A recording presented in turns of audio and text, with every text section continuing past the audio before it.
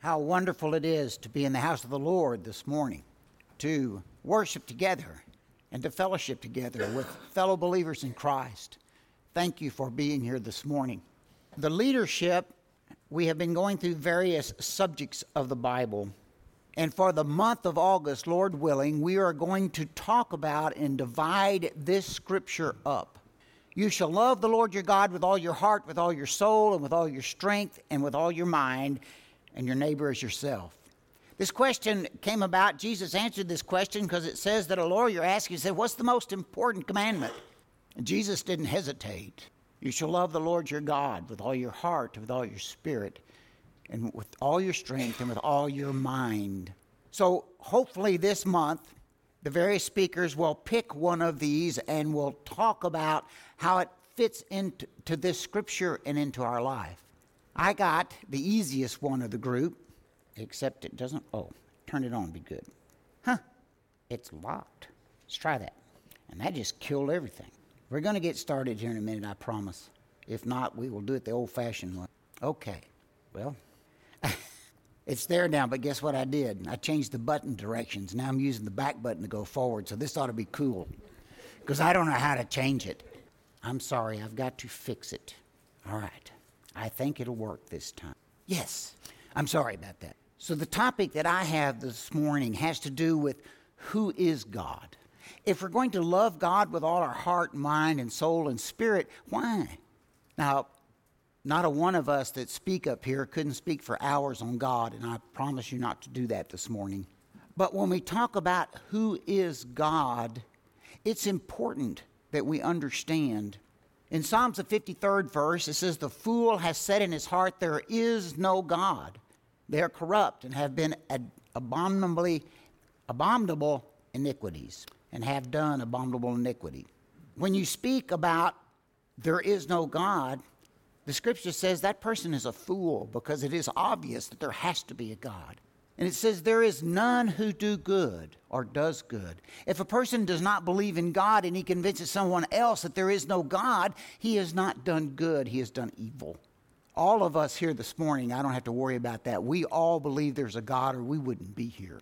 But I would hope to give you some insight of the study of the scriptures this morning. Monty led the song for us, Holy, Holy, Holy.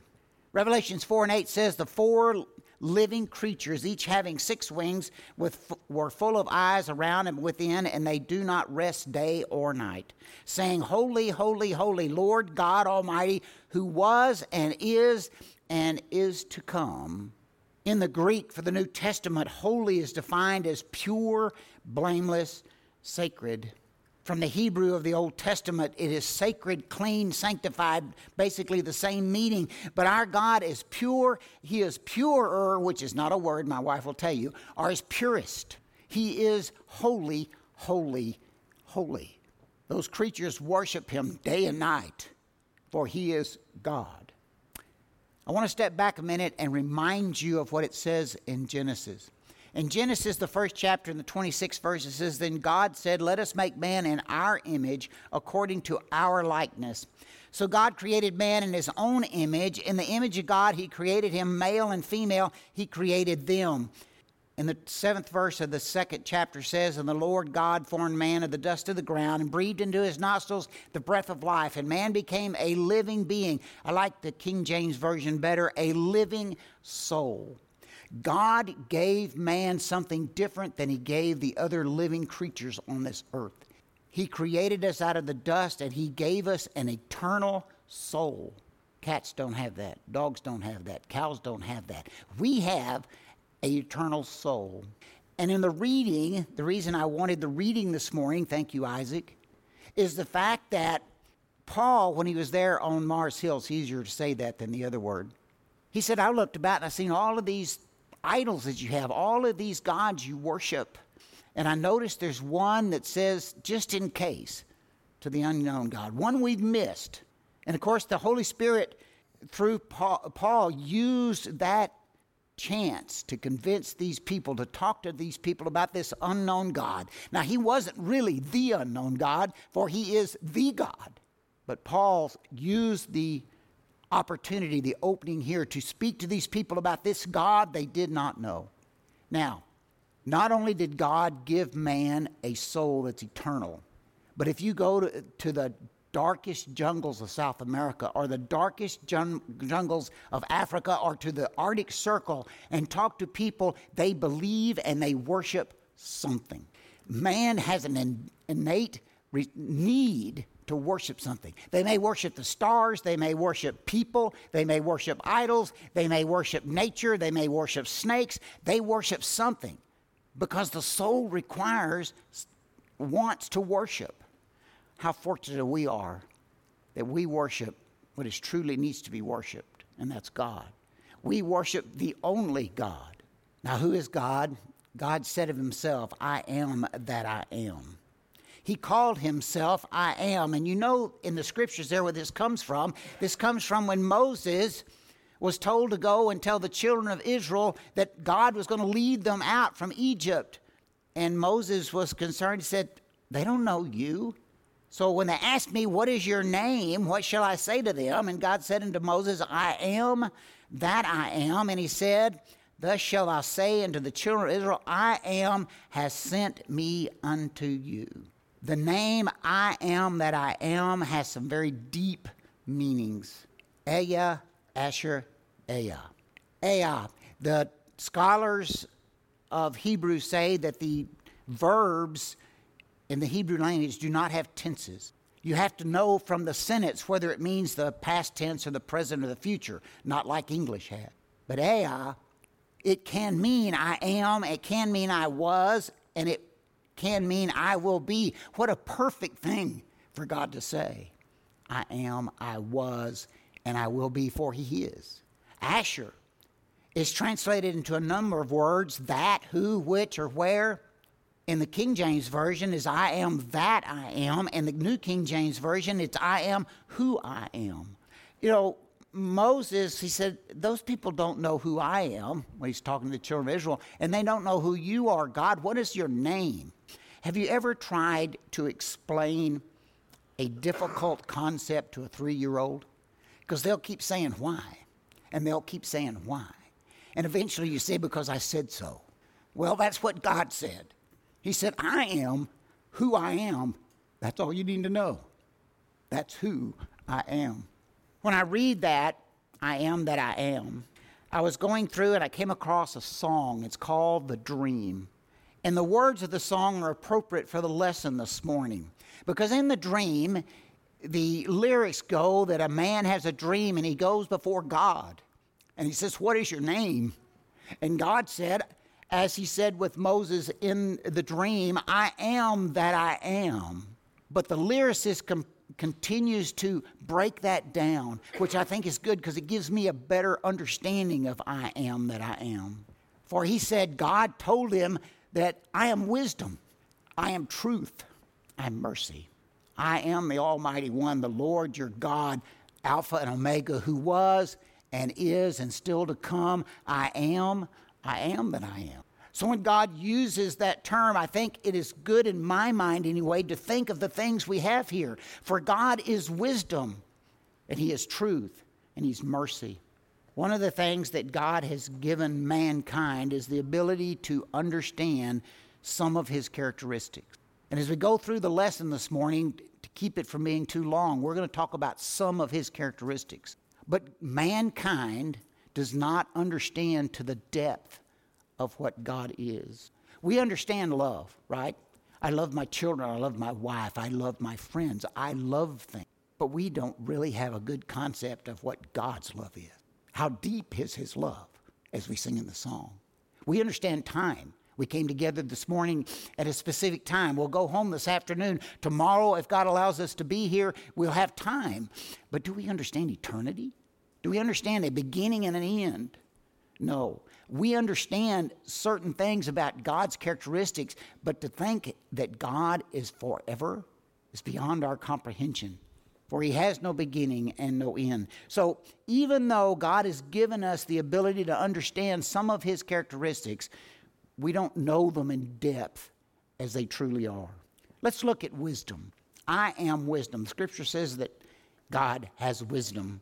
It's really interesting that in Job, the 28th chapter, I like this verse of Scripture. Job is justifying himself. And he says, "From where then does wisdom come, and where is the place of understanding? It is hidden from the eyes of all living and concealed from the birds of the air. Destruction and death say, we have heard a report about it with our ears. God understands its way, and he knows its place. For he looked to the ends of the earth and sees under the whole heavens to establish a weight for the wind and apportion the waters by measure, when he made a law for the rain and a path for the thunder." God created this earth, and it is so fragile. Our atmosphere is practically 50 miles thick. Mankind and living animals have been breathing the air on this earth for thousands of years, and yet we still have oxygen. The water, it rains. It may not rain here, but it rains somewhere. But there is an amount of rain that God has had wisdom that this is the amount we want. Whenever I read someone have an idea that, well, we can create clouds over here and have it rain, or we can move the water from the Mississippi somewhere else, it always puts a red flag, because I'm saying, what other things are going to happen if we don't have that kind of wisdom that God had? Job continued and said, "Then he saw wisdom and declared it. He prepared it. Indeed, he searched it out. And to a man he said, Behold, the fear of the Lord, that is wisdom. And depart from evil is understanding." God said, I have wisdom. And his wisdom is deeper in understanding than we can understand wisdom. But he said, you know what's really simple for you as human beings to do? If you want wisdom, fear the Lord. And depart from evil is understanding. Knowing what the commandments of God are and doing them so that we stay away from evil is our wisdom. That's what he wants of us. How about truth? I am the truth.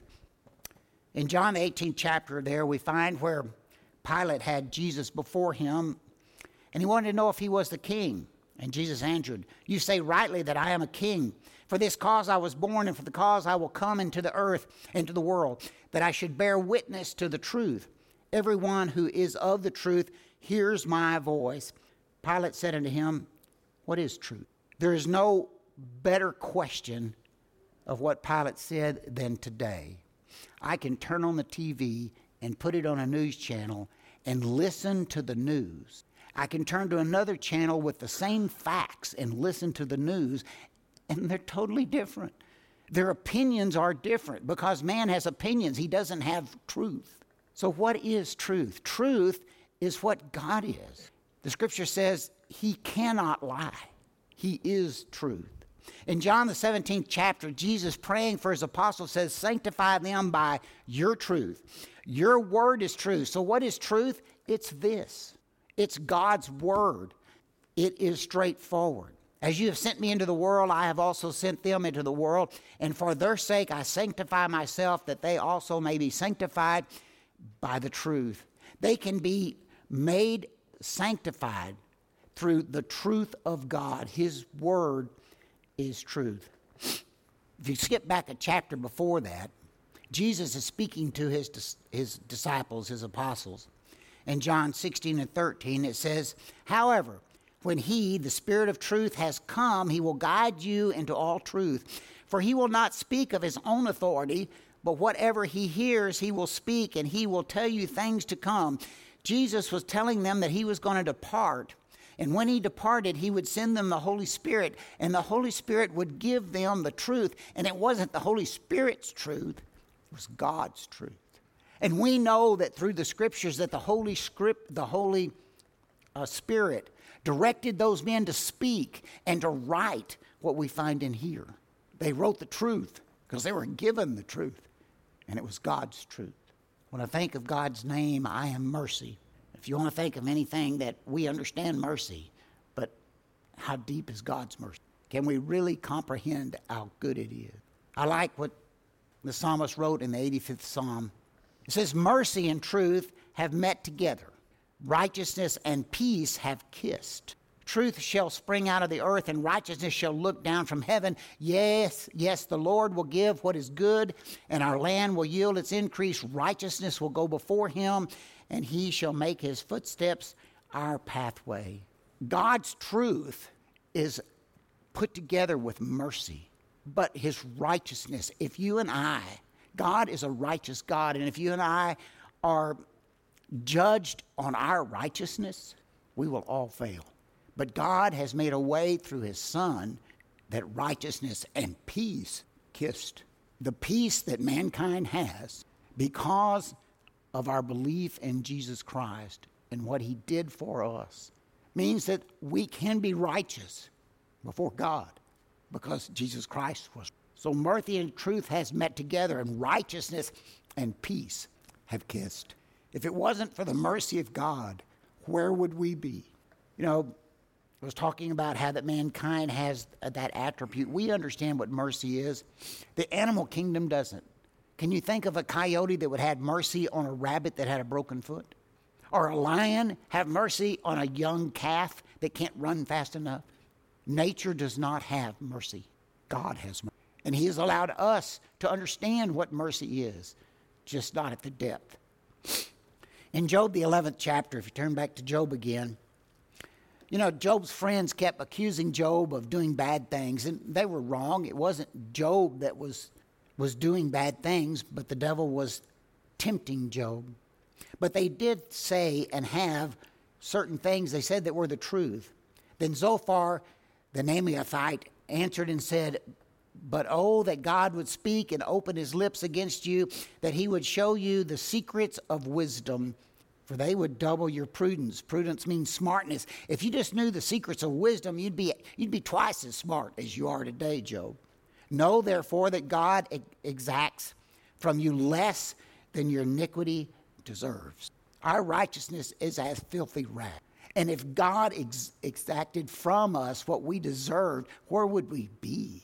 For he exacts from you less than your iniquity deserves, for all have sinned and fall short of the glory of God. All of us fall short. If it wasn't for his mercy, where would we be? Easy one. God is love. Hear it all the time. 1 John 3:1, "Behold, what manner of love the Father has bestowed for us, that we should be called the children of God." What a bestowed blessing, mercy that God would give to mankind, that if we do his commandments and we follow what his Son said, we can be children of his. That's love. 1 John 4:16, "And we have known and believed the love that God has for us. God is love. And he who abides in love abides in God, and God in him." If we abide in God, we will receive his love, but we will also show love. We love him because he first loved us. We've already mentioned this morning, but I want to bring it up again. The fear of God is wise. There's wisdom in the fear of God. Ecclesiastes 12:13, "Let us hear the conclusion of the whole matter. Fear God and keep his commandments, for this is man's all," or the whole duty of man. "For God will bring every work into judgment, including every secret thing, whether good or evil." So what man should do? We're supposed to fear God and keep his commandments. And we'll keep his commandments because we fear him. Not only that, but we love him. But that is the basis of wisdom for man, is to fear him and keep his commandments. Because God, in the end, in judgment day, it says here, is going to judge us on everything that we've done, whether it's good or evil, whether it is secret. And if without his Son, what chance would we have? Now I hear that, and it is true, it's not false, but fear defined here, I've heard people say, well, it's to revere or have reverence for. Like as a small child, or as a child would have reverence or revere of their father or their mother because they are the authority figure. And that's true even in God's point. But that same word, fear, is defined as a fright, be afraid, and dread. In modern religion today, very few people talk about fearing God. They talk about his love and they talk about his mercy, but they need to understand that there's going to be a judgment. And we better be right with God, because if we're not, then we will be condemned. And we better be afraid of that. We don't want to be there. To dread. Hebrews tells us it's a fearful thing to fall into the hands of the living God. If we're not right with Christ, if we're not right with God, what is the end that we will have? The judgment is coming, and we don't want to be in the hands of God on the wrong side of his mercy. I have an example here that I really like. We find in Numbers, the 16th chapter. In Numbers, the 16th chapter, we find here where there was a group of men that were rebelling against Moses. It says, now Korah the son of Zephar, the son of Kohath, and son of Levi, with Dathan and Abiram, and the son of Eliab, and On, the son of Peleth, and son of Reuben, took men. And I know I've butchered all of those. And they rose up before Moses with some of the children of Israel, 250 leaders of the congregation, representatives of the congregation, men of renown. These were people who had authority within the tribes of Israel and were directing them as they went through the wilderness. And what their argument was and their rebellion was is, Moses, you shouldn't have all the authority. We need some. We want to lead the people. If you read on down there, it finds that Moses said, I tell you what. Well, first of all, let me back up and say God told Moses to take the people of Israel and get them away from those people. Move them away in the camp. And then Moses said, I tell you what, speaking to the children of Israel, he said, if these men are saying what they say is true, then let them live a normal life and die of old age. And I'm wrong. It came to pass when Moses speaking all these words that the ground split apart under them, and the earth opened its mouth and swallowed them up with their households and all the men of Korah and with all their goods. So they and all those with them went down alive into the pit. The earth closed over them, and they perished from among the assembly. Then all of Israel who were around them fled at their cry, for they said, lest the earth swallow us up also. You don't think they had the fear of God? You don't think they didn't have the fear and understanding of Moses and who he was, directed by God? At least for a little while, they knew what was important.